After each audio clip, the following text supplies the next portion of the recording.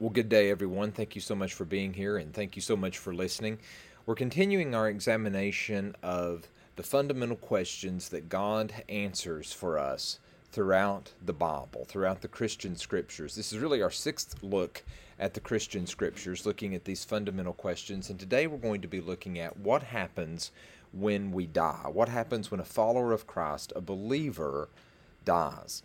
Most of you here have been to funerals, and I find that the older we become, the more frequent funerals seem to become a regular part of our lives. And they're very interesting times. Of course, they serve as a time of deep grief and sorrow as we are there witnessing the passing of a family member or a dear friend. Serve as a time of reflection, and for the follower of Christ, even a time of hope. And I'm always amazed at the insight and wisdom of people who have grown into very advanced ages and how the world has changed in their lifetimes, particularly people who reach well into their 90s, like my grandparents did, or some of my grandparents, who so often far outlive so many other people in their lives, and the wisdom and the nuggets of truth that they're able to pass on to us younger people as we listen to what they have to say. As many of these folks have witnessed the passing of close friends who perhaps they sat next to when they were at the elementary school in their childlike innocence. And as time goes on, family members such as mothers, fathers, brothers, and sisters inevitably have passed away. One spouse inevitably will outlive the other, and in some especially sad cases, a parent may even have to say goodbye to one of their own children. And as a minister, I've presided over my fair share of funerals. There's always a contrasting environment at these moments, and you know this as well as I do. We see people at funerals that we haven't seen for many, many years, and it can be a reunion of sorts, this exchanging of memories from lifelong friends. There can be laughter, surprises, and much, much more. But at some point, everyone, regardless of their religious beliefs, they will stand over the body of a departed loved one and wonder, is this it? Is this all there is? Will I ever see them again? And today we will begin to look at a multi-part look at the destiny of a believer under the series The Christian Scriptures. And recall that I have said and firmly believe that a worldview must answer four basic questions: origin, meaning, morality, and destiny. And we're dealing with destiny today. And not only must the worldview answer these questions, but the answers must be coherent. They must make sense in the larger scope of the worldview. And I believe they must provide some existential relevance. Now, the Apostle Paul acknowledges this in a very blunt statement he makes when he says, if Jesus has not been raised from the dead, if he's not been resurrected, then there is no hope beyond the grave. He says in 1 Corinthians 15:32, if the dead are not raised, then let us eat and drink, for tomorrow we die.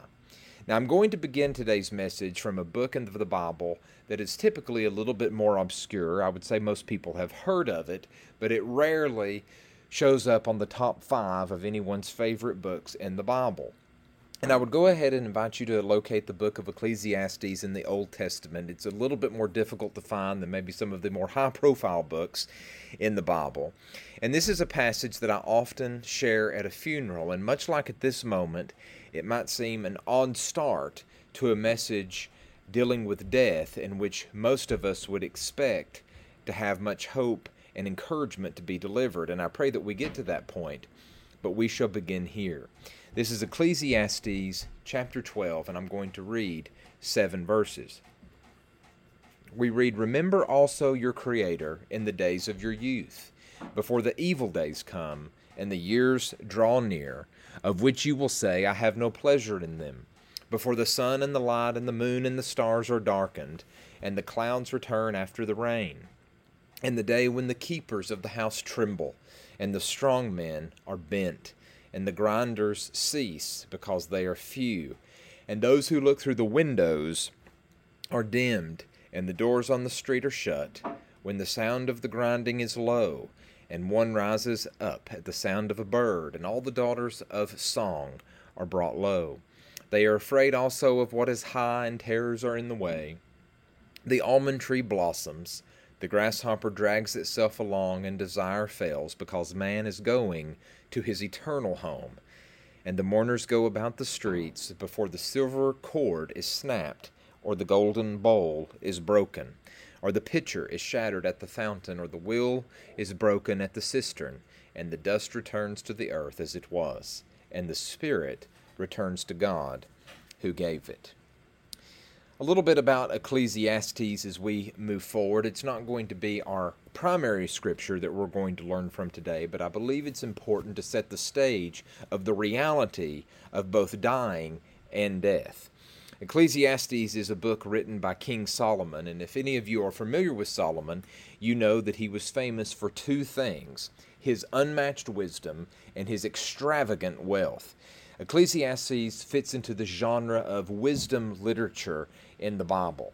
Solomon is nearing the end of his own life, and he's reflecting over his many years, over his many experiences that were certainly very varied and influential in his life. He has seen many seasons come and go, both in the literal sense, as summer turns to fall, fall to winter, winter to spring, and then back to summer, but he has also witnessed seasons of life: war, peace, famine, prosperity, life, and death.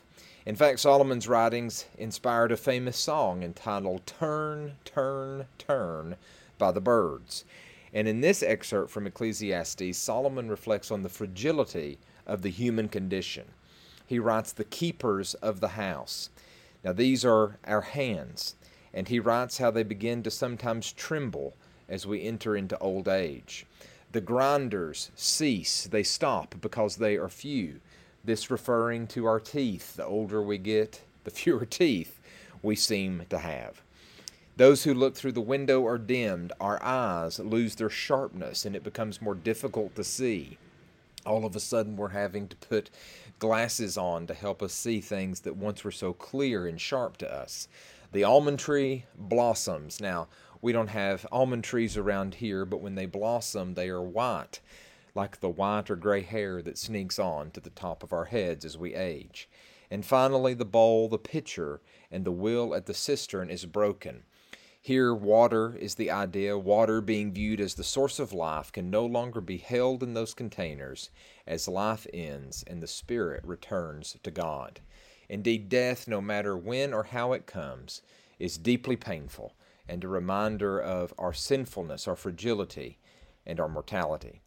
Ecclesiastes is framed by Solomon in an interesting way, and much of it is from his own experience and point of view. Throughout the entire book, Solomon uses the phrase under the sun, multiple times. In fact, he uses it 29 times, and it's a Hebrew idiom, a figure of speech that means living life outside of God, or living life apart from God. That we may try to do many things apart from God under the sun, but it ultimately will turn out to be futile. He writes about this. The result of this type of living is, he says, "I have seen everything that is done under the sun, and behold, all is vanity, a chasing or a striving after the wind." And he closes, "The end of the matter is this: after all has been heard, fear God and keep his commandments, for this is the whole duty of man." Living life apart from God is hopeless. It's all vanity. We may chase after the wind, but we'll never catch it. And when we do close our eyes in death, those who are left behind will wonder what happens. And as the source of our understanding of God, we turn to his word, the Bible, for answers. And thankfully, there are many answers in this case. And while there certainly will remain an air of mystery about the great beyond until we pass away ourselves and behold God's glory, the Bible does have much to say about dying, death, and the hope, in particular, believers have in Christ as a result of his accomplished work on the cross and his resurrection. So our framing question for today is this: what does the Bible have to say about what happens when a believer dies? Now, there are several places that we could look that would provide great encouragement and great clarity on this topic, but we're going to look at a passage from 2 Corinthians chapter 5. This is Paul's second letter to the church in Corinth, dealing with many, many issues. And these are the first 10 verses of chapter 5. I would invite you to find that with us this morning, a little bit easier to find perhaps than the book of Ecclesiastes. 2 Corinthians is in the New Testament, again, chapter 5, beginning in verse 1. Paul writes, "For we know that if the tent that is our earthly home is destroyed, we have a building from God, a house not made with hands, eternal in the heavens. For in this tent we groan, longing to put on our heavenly dwelling, if indeed by putting it on we may not be found naked. For while we are still in this tent we groan, being burdened, not that we would be unclothed, but that we would be further clothed, so that what is mortal may be swallowed up by life. He who has prepared us for this very thing is God, who has given us the Spirit as a guarantee. So we are always of good courage. We know that while we are at home in the body, we are away from the Lord, for we walk by faith, not by sight. Yes, we are of good courage, and we would rather be away from the body and at home with the Lord. So whether we are at home or away, we make it our aim to please Him. For we must all appear before the judgment seat of Christ, so that each one may receive what is due for what he has done in the body, whether good or evil." So let's examine these verses here from 2 Corinthians chapter 5. As I already referenced, Paul wrote this letter to the church at Corinth to answer many deep questions they had, and one such question addressed the challenges that they had had in this life and their eternal glory after death. Paul was calling on them to persevere and to find hope not only in this life, but in the life to come. And I love that immediately here, Paul is confident enough to say, "We know." Christians can know what the world beyond this one is like because we know what God's eternal word says. Certainly, painful as death is, for the Christian, we can not merely hope that there is hope beyond the grave, we can know there is because of Jesus' victory over sin and death, but more on that a little bit later. Paul thinks and references our bodies as tents here. Perhaps that's a little difficult to see at first, but Paul himself spent much of his ministry as a bivocational missionary, and he was a tent maker. And it is a telling metaphor here as he views his body and our bodies as tents. Our body is a temporary dwelling that cannot be thought of as the whole and complete person. One day, this tent, your body and my body, will indeed be destroyed. It will become increasingly fragile. It's not something that we welcome with open arms and we love perhaps, but it does. And it will one day eventually give out. But we still have an eternal hope that there will be a building from God, a house not made with hands, eternal in the heavens. And when Paul says that our body, our tent, will be destroyed, it's the same word used for striking down a tent, for taking down a tent, a dwelling here on earth. One day our time on earth will expire, and God will strike the tent, and we will each receive a new dwelling from God, and this will be our new state for all eternity. The Bible reveals to us that we are more than just our physical bodies. We have a soul or a spirit and a physical body. The Bible, in most cases, seems to use the words soul and spirit synonymously. So we are more than just a physical body or a carbon-based life form. These immaterial parts are obvious even though we can't touch them. The immaterial aspects are untouchable. Our soul, our spirit, our intellect, our will, our conscience, our emotions, our mind. These exist beyond the lifespan of the physical body. Our future bodies are not made with hands. God specifically makes them for the environment of eternity in heaven.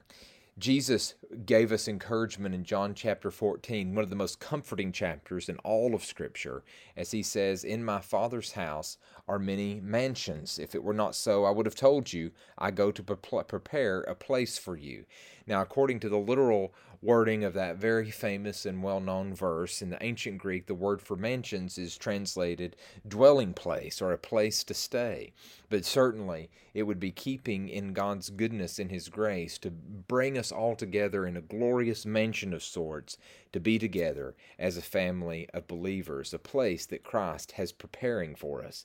So salvation isn't just for the soul, but it is for the body also. Resurrection is how God will one day save our bodies, a new and glorious body that is to come. Charles Spurgeon, who's known as the Prince of Preachers, says this about our resurrection bodies, that the righteous are put into their graves weary and worn, but as such they will not rise. They go there with a furrowed brow, the hollowed cheek, the wrinkled skin, but they shall wake up in beauty and glory. But I'm not going to get started today on the resurrection, though certainly that would be a worthy sidetrack. Next week, I hope to look much more at the resurrection. So then we detect a shift in tone from the Apostle Paul as he begins to introduce this idea of this earthly tent being tore down and being in heaven forever. He says, "For in this we groan in this body." There is an unsettled nature to our existence. We'll get to a point where we long for this glorified state. We long to shed these physical tents and receive our heavenly dwellings. It's not that we want death to come or that we have an unhealthy thoughts as Christians, but it's a recognition of the hope that we have. Because to God, the body itself is not a negative. The problem isn't in the body itself, but it is the fact that it is sin corrupted, these fallen bodies that we live in. Paul then uses some more vivid imagery, and he states that mortality may be swallowed up in life. We are mortals with mortality, and this body that you and I have is subject to death. But our new bodies will not be subject to death. Instead, Paul writes in 1 Corinthians 15, death is swallowed up in victory. When we receive our eternal bodies, life completely will conquer death. And there's an image here that is elicited of a snake swallowing up a mouse, if you will. If a snake swallows up a mouse, the mouse is completely conquered. It's no more. Even so, death will be swallowed up in life. And then Paul says this, and this is a very famous scripture, and I want to emphasize it. He says, "So we are always confident, knowing that while we are at home in the body, we are absent from the Lord, for we walk by faith, not by sight. We are confident, yes, well pleased, rather to be absent from the body and to be present with the Lord." God is preparing us right now for our eternal destiny. And Paul connects the idea of this affliction with the eternal weight of glory later on in this chapter. But the hope that we have in Christ is not just for the afterlife. Paul says that God has given us the Spirit as a guarantee. When there's trials on this earth, we can take comfort in our heavenly destiny. And God gave us the Spirit as a guarantee. He backs up the promise right now with the Holy Spirit dwelling within the heart of believer. And then he gives us the statement that has become a great source of comfort and reassurance for Christians for many generations. He says, "While we are at home in the body, we are absent from the Lord, for we walk by faith, not by sight." He says right now the presence of God is a matter of faith. We are home in the body, so there's a sense that we're absent from the Lord, at least for his immediate glorious presence. And to walk by faith, not by sight, is a very great and difficult principle of Christian living. It means that we make faith a part of our daily activity. And I think Paul's choice of words here is telling, as he says, walking by faith. When you think about walking, there's nothing remarkable about it, nothing particularly extraordinary, and yet God admonishes us to walk by faith. It implies and calls for consistent and persistent faithfulness. But then again, this great statement that has become a source of great comfort and hope. What happens to a believer when they die? Paul says to be absent from the body means we will be present with the Lord. The truth that to be absent from the body means that we will be present with the Lord immediately proves two false doctrines to be just that, false.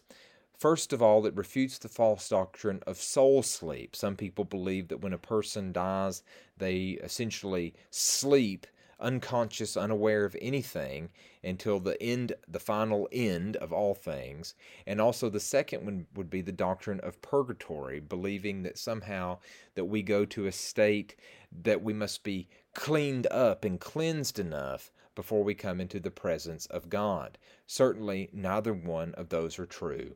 Paul says that the moment a believer dies, to be absent from this body is to be present with the Lord.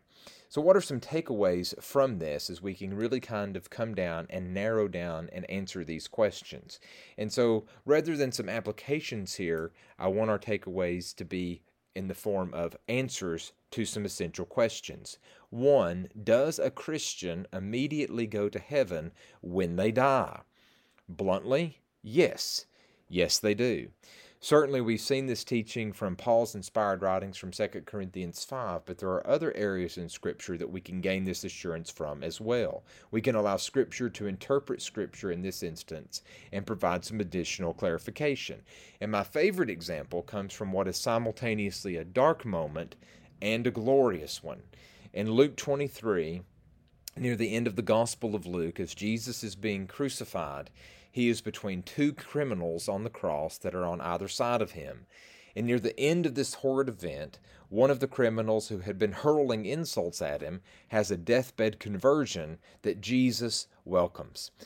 We read in verse 39, one of the criminals who were hanged railed at him, saying, "Are you not the Christ? Save yourself and us."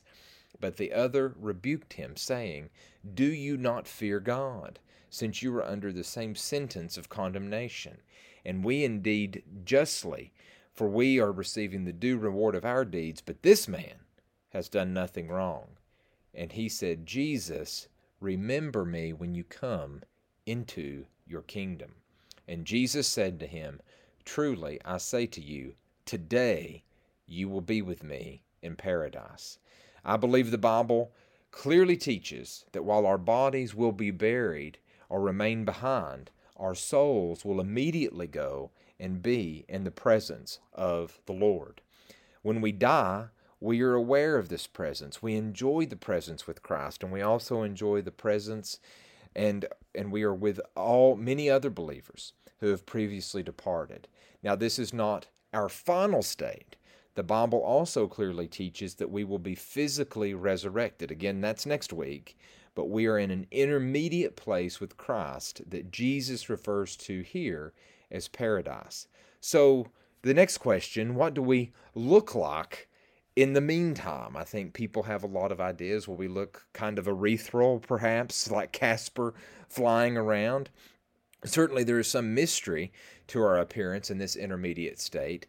Clearly it's our soul, our spirit, that is with God, not our physical bodies. And some people may object, saying we're getting a little too metaphysical here, but we deal in these terms all the time. Again, we have a physical body, but everyone acknowledges that we have immaterial aspects as well. Again, our mind, our consciousness, our feelings, all of these things we can't touch, but we certainly know that they exist. So what does the spirit look like? Well, the short answer is I don't exactly know, but the Bible gives us some indication, I believe, during an event that we have called the Transfiguration.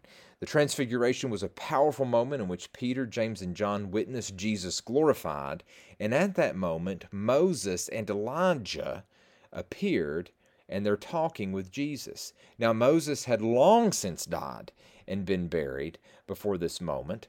The prophet Elijah had a dramatic earthly departure to heaven in a chariot of fire, but the point is, the resurrection obviously had not taken place yet.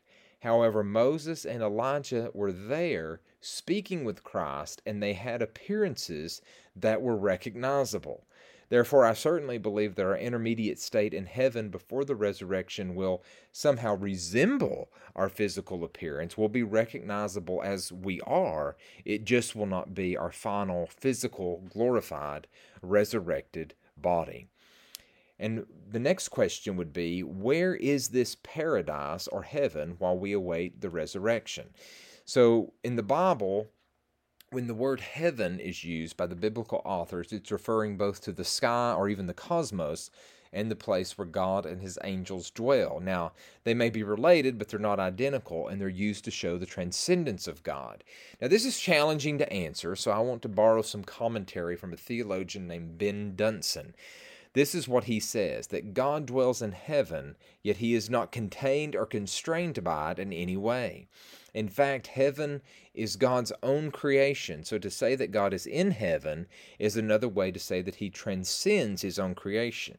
We know that Jesus has a physical body that has gloriously been raised from the dead, and it is residing somewhere, even though we know very little, physically speaking, of what kind of place that somewhere is. We can't point to it on a map, of course. And it's tempting to speculate about all of this, and wisdom keeps us tethered to what is clearly revealed in the Bible. The Scriptures are not concerned with identifying for us the physical location of heaven. Based on what we see in Scripture, it seems best that we explain it not as some concrete place in normal space and time, but as an entirely different kind of place, a realm that transcends our universe, even as it often breaks into our own when angels appear to human sight, for example, or when God has shown himself to his people. What is central to the biblical teaching is not where heaven is, but what it is. Heaven is where God dwells in unapproachable light for his awesome majesty.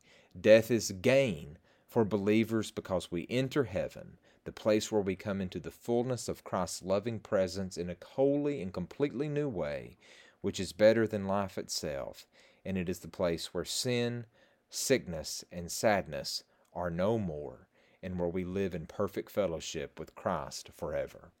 Finally, we can view life as a pilgrimage.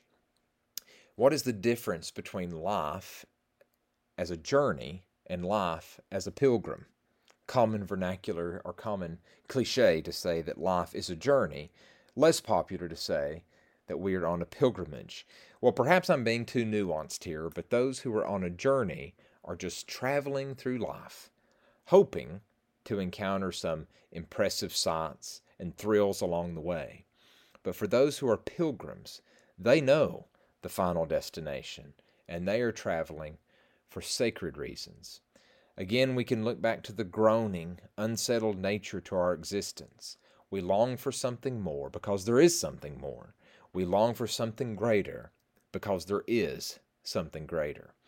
C.S. Lewis captures this stunningly in his description of time. I believe personally that this is something that we have to read, ponder, reread, and reflect upon. I don't think we'll receive quite the punch from it in one cursory reading, but I do want to share it with you, as he wrote this at one point. He said, "We are so little reconciled to time that we are even astonished at it. How he's grown," we exclaim. "How time flies," as though the universal form of our experience were again and again a novelty. It is as strange as if a fish were repeatedly surprised at the very wetness of water, and that would be strange indeed, unless, of course, the fish were destined to become one day a land animal. This is not our final home. We are on a great and glorious pilgrimage to a city that is built by God. Time goes by ever so quickly, a lesson that many of you understand far better than me, though certainly it's a realization I see more and more every day. We're traveling through life as a pilgrim toward a glorious final destination in which we will be forever with the Lord. To be absent from the body is to be present with the Lord, but there is even more good news. The bodies that we place in the ground will not stay there forever, and we will learn what will happen next week. For now, I'll close with a reminder that we're just passing through. The author of Hebrews in the New Testament wrote of the great champions of the faith and invite us into that victorious heart as well.